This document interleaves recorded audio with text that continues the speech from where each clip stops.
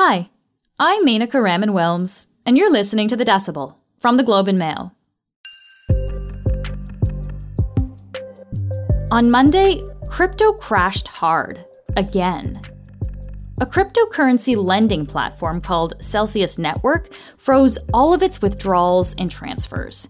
This was because of, quote, extreme market conditions. Bitcoin, the most well-known cryptocurrency, dropped to an 18-month low. And Ether, which is the second largest, also dropped to its lowest point in 2 years. Because of a lack of regulations, crypto is often described as the Wild West. And let's face it, for a lot of us, how cryptocurrency works remains kind of a mystery. And what's happening now is we're realizing that there's been basically zero regulation of this because no one has been able to figure out, is crypto a currency? Is it a security? Is it an asset? All these definitions matter in how you regulate. Reporter and columnist Tim Kalatz is back on the show to help explain why, even with all the usual ups and downs, this crash is one to pay attention to. He'll help us understand how cryptocurrency actually works and what this news means for investors and for the rest of the market. This is The Decibel.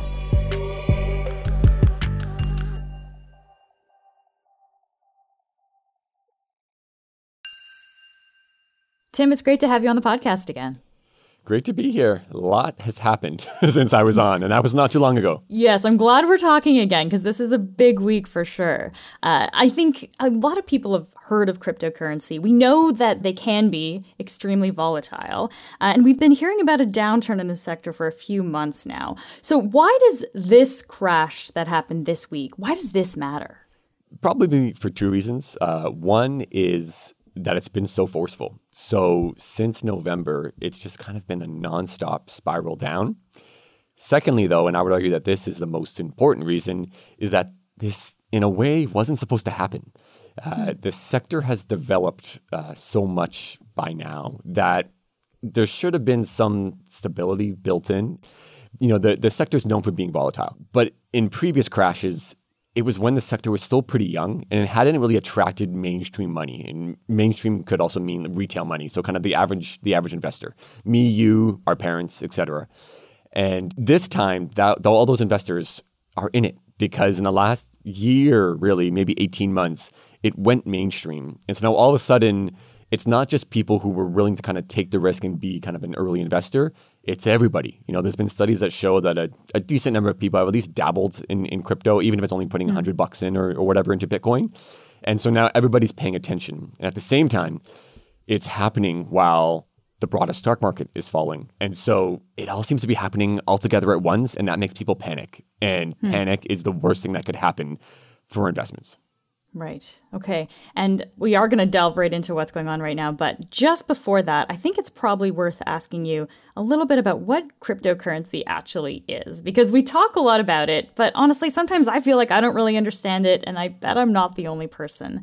So for the purpose of understanding what's happening now with this crash specifically, what do we need to know, Tim, about how crypto works? I laugh only because it's not an easy question to answer. And this has actually been one of the central struggles, problems, whatever term you want to use, for crypto. In the early days, this is around 2009 when Bitcoin, which was the first cryptocurrency, launched, it was meant to be digital money, is how I would describe it. And it was meant to be a very simple, pure system that would fix some of the problems in the current financial system. And the main idea was that you didn't need an intermediary. So, right now you go to pay for something with your credit card or your debit card, and it clears, or the money goes through Visa or MasterCard or your bank. Right. So there's a big institution that sits in the middle. The idea was that these big institutions take a lot of fees because they process everything. You need them, and therefore they're expensive, and they know that. The idea was if you can kind of decentralize the system or take that intermediary or central player out, you could actually free up a lot, is probably the best way to describe it. That's how it makes sense in my head. The problem is that as crypto has grown or expanded and more money's flown into it, and by November there was $3.2 trillion in it. For context, the amount of money invested in Canadian mutual funds is about $2 trillion. So, we're a G7 country. So that's more than we even had in our mutual fund industry. So we're talking a lot of money then at this point. On a global level, it's not a massive amount, but it was, quite sizable. So, Tim, you're someone who's been watching markets very closely. I guess, what is your understanding? What's your read of what's actually happening with crypto here? I would say, and this is a really important point, I think, don't overcomplicate it. It's actually just a very human urge that's playing out right now, which is fear. And people sell, people run when they feel fearful. And it has happened time and time again, and that's what's playing out now. And the problem is just that there was so much money in the system that there's so much money to come out. It's really that simple. I understand there's a lot of different kinds of cryptocurrency as well. Could you give us a sense of how many are actually out there? To be honest, I don't even know if you could give a legit number because there are, I think, thousands, but a lot of them are nothing. So I would say there's probably about 50 to 100 that actually have notoriety, at least within the industry. And what has become quite interesting is that some of these new cryptocurrencies have popped up with no real use case, but they somehow gain attention and they become a thing. And now you have a huge number of them that, exist and trade. And some of them are crashing now. And I'll be frank, there are ones that have been crashing in the last month that I was like, I barely even heard of that until the crash started. And you're following this stuff pretty closely. So if you have barely heard of this, then a lot of people probably have not, for sure. Totally. And that, I think, is actually a really crucial point, at least in my mind, is that the more you delve into it, in my words, scarier it's become, in the sense of, this isn't really about Bitcoin and Ether. Bitcoin was just the beginning. What a huge fraction of this market was building is something called decentralized finance, or DeFi. And it is literally a parallel financial system. And there can be good and bad that comes from that. But the more you delve into it, the more you realize, oh my gosh, there are loans and mortgages and all types of, regular financial instruments, basically, that exist in this world. And what's happening now is we're realizing that there's been basically zero regulation of this because no one has been able to figure out, is crypto a currency? Is it a security? Is it an asset? All these definitions matter in how you regulate, but there is no definition. And therefore, no one's been kind of watching the till, basically. And so it's proliferated so quickly. And then all of a sudden you have a crash. And when some of the major currencies like Bitcoin start to crash, the mortgages valued in Bitcoin crash too. And so we're seeing these kind of knock-on effects, and we kind of call it financial contagion. So let's talk about this recent crash that's happened then, because I think this is hopefully going to start to tie all of these ideas together a little bit. At the center of this crash is a company called Celsius Network. Can you help us understand, Tim, what is Celsius Network? Celsius can be whatever you want it to be, in some fashion, which is, sounds a bit insane, but it's actually kind of the truth. The way it's been talked about, and when the Caisse de dépôt, which is Quebec's major pension fund, invested in it last fall, it was phrased as, and this isn't a direct quote, it's the bank of the future. That's what they said about it. And so what Celsius effectively was doing was using Bitcoin or other cryptocurrencies as if it was a dollar, and lending money out in crypto. What has been happening more and more is that the crypto world is trying to create its own ecosystem. So you never have to convert back to dollars. So let's say you've invested in Bitcoin, you've made a bunch of money, you want to just stay in Bitcoin. You can now use that as a currency. And what has never been all that clear is how the relationship between that world and the dollar world interact and where clashes would crop up. And so what we think has happened now, because no one is clear just yet, Celsius only put out a very kind of bland statement saying we're having liquidity issues effectively, which what effectively means is there's money trouble, but we don't exactly know what that means just yet. And that kind of spurred on the crash, right? That statement that they put out basically saying they're shutting down their transactions for now. Yeah, exactly. What it could mean, and the way I interpret it, is that the bank itself still has to act as that intermediary effectively between the crypto world and the real world. So crypto is still in its early stages, so it has to kind of be backed by dollars. And cut me off if this is getting confusing, because it does get kind of complicated. But I'm with you for now, so keep going. Okay. Yep. So, let's say I have $1 that I put into the bank, and think of it as like your collateral for your mortgage, or the money that you have on a mortgage. You have to put a down payment in, right? Say $100,000 if you're buying $1 million home. They then use that money, this collateral they have, and lend it out, but in the form of cryptocurrencies. The problem is, all of a sudden, crypto starts to spiral downward, and the math does not work anymore. And worse than that, it's crashing faster than it even rose in some respects. And so the way I think about it, the way I make sense of it, is that imagine you owe somebody at the end of the day $1 in dollars, okay? So, in simple dollar terms. But you've lent that dollar out in Bitcoin. You might get your loan repaid in Bitcoin. So it's $1 back in Bitcoin, but Bitcoin has fallen by 50%. So when you convert that Bitcoin money that's been fully repaid back to dollars, it's only 50 cents. So Celsius Network, that was kind of making all these transactions happen, is actually losing money then because the Bitcoin is not worth as much now. Yes, it's possible. We don't exactly know. Another example could be that all of a sudden, everybody who kind of has a Bitcoin loan or something decides, like Bitcoin's scaring me. I actually want to pay back my loan, or, effectively kind of get out of the system.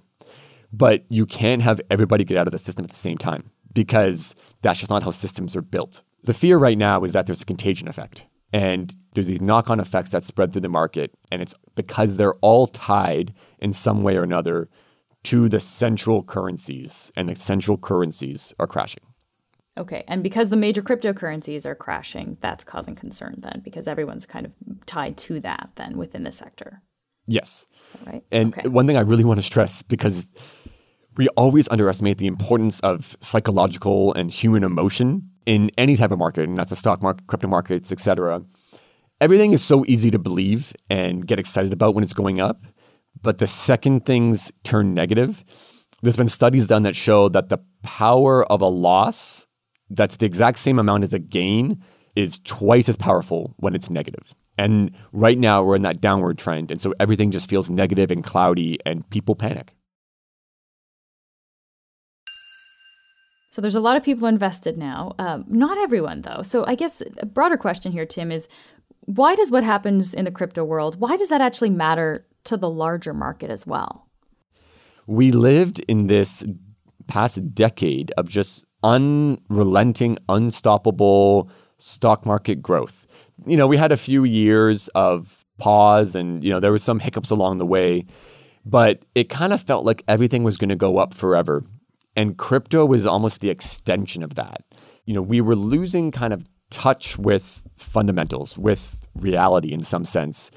You had more and more tech companies that had never made money, never made a profit, getting astronomical valuations. And the idea was that they would be super profitable in the future because they would grow so big that they eventually would attract a lot of users, the way that Amazon had or Facebook had.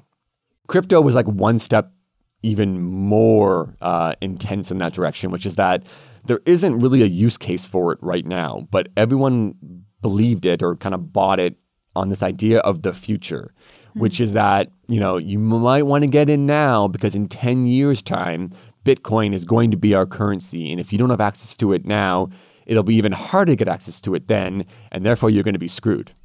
What never made sense to me was, for these networks to become dominant, they need to be able to be accessed by everybody.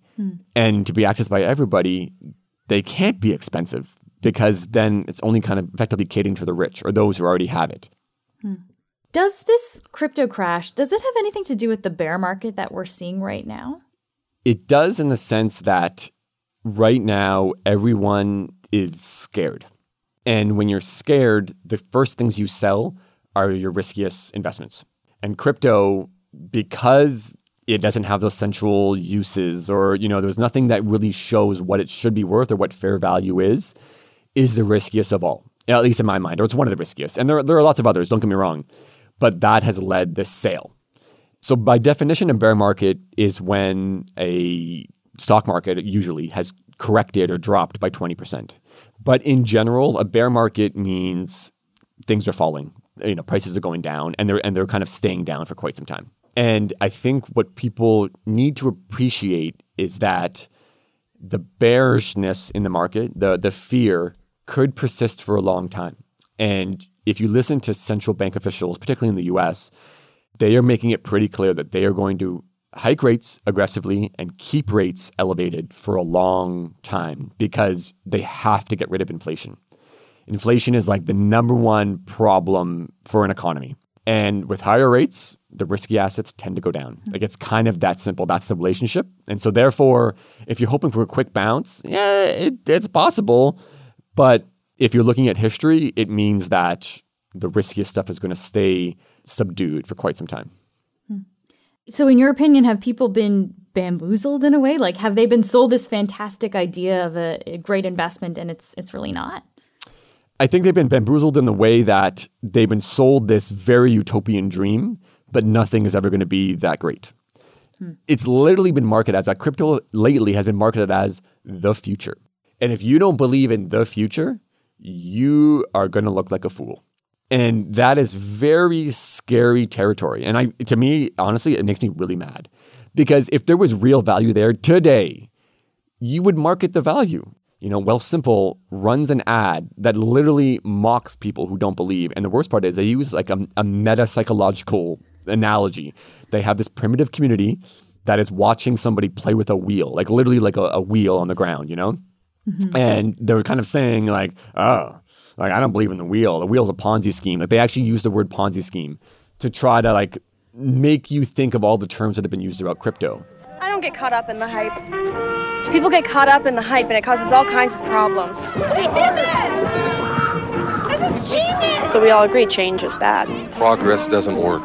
Ponzi scheme. Fad. And then the takeaway is, imagine you didn't believe in the wheel. Look how silly you would look today. Yeah, I've seen that ad. It really plays on, FOMO. Like, you're feeling like you're missing out on something big that like seems so obvious when you look back on it, right? Yeah, and it bothers me. And I don't mean to just call Wealthsimple out. Like, just this week in the New Yorker magazine, like, FTX has this huge marketing campaign. FTX is the crypto exchange that the Ontario Teachers Pension Plan invested in. And it's like Giselle, like the supermodel, Tom Brady's wife, is like one of the major people in the ads, and then these beautiful, lush ads. And it's just the idea of be with us. We are the zeitgeist and you want to be with us. Steph Curry, like in the NBA Finals, is running FTX ads. And I'm like, Steph, why? So, I mean, is there a safe way to invest in this though, Tim? Like, what if people do kind of want to be in on this excitement, but, also want to be careful with their investment? Can they do that? So there is a way, which is, make sure that it's only a tiny part of your portfolio. And that applies to any type of, risky asset. Like what, like 5% kind of thing? Yeah, say 3%, 5%, et cetera. Okay. However, what has made me quite frustrated in the last little while is even that analogy has been kind of flipped on its head in crypto land, or kind of taken advantage of. So during this sell-off, people are saying, just hold on to it. It doesn't matter, because in 10 years' time, you just never know. It could hit, it could rise back up, and therefore you'll look like a champ.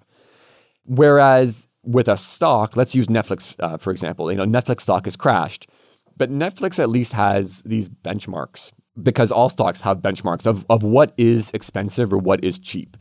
So usually you would say if something is trading for 15 times its earnings, so if the stock made $1 this year, the company made $1 this year, its stock should be $15. And that's kind of like a fair price for the stock. If it's above that price, it's expensive. If it's below that, it's cheap. So there's kind of these age-old models. In crypto, there are no models. And that is what's so scary, because you're just operating in this world, this vacuum, so to speak, where no one really knows. And that's allowed people to come in and sell stories about why you should or shouldn't invest, or why something is or isn't cheap. Do you think we'll continue to see crypto fall? You probably heard me stumble there. It's because no one knows. And I want to be frank and say that I don't know. So these promoters have always existed everywhere. So that's why I do think that in some ways crypto can get a bad rap, because it's not as though all this stuff doesn't exist in other realms. But we really don't have those benchmarks that I talked about, and therefore you're flying blind. Tim, thank you so much for taking the time to speak with me today and explain all this. Really appreciate it.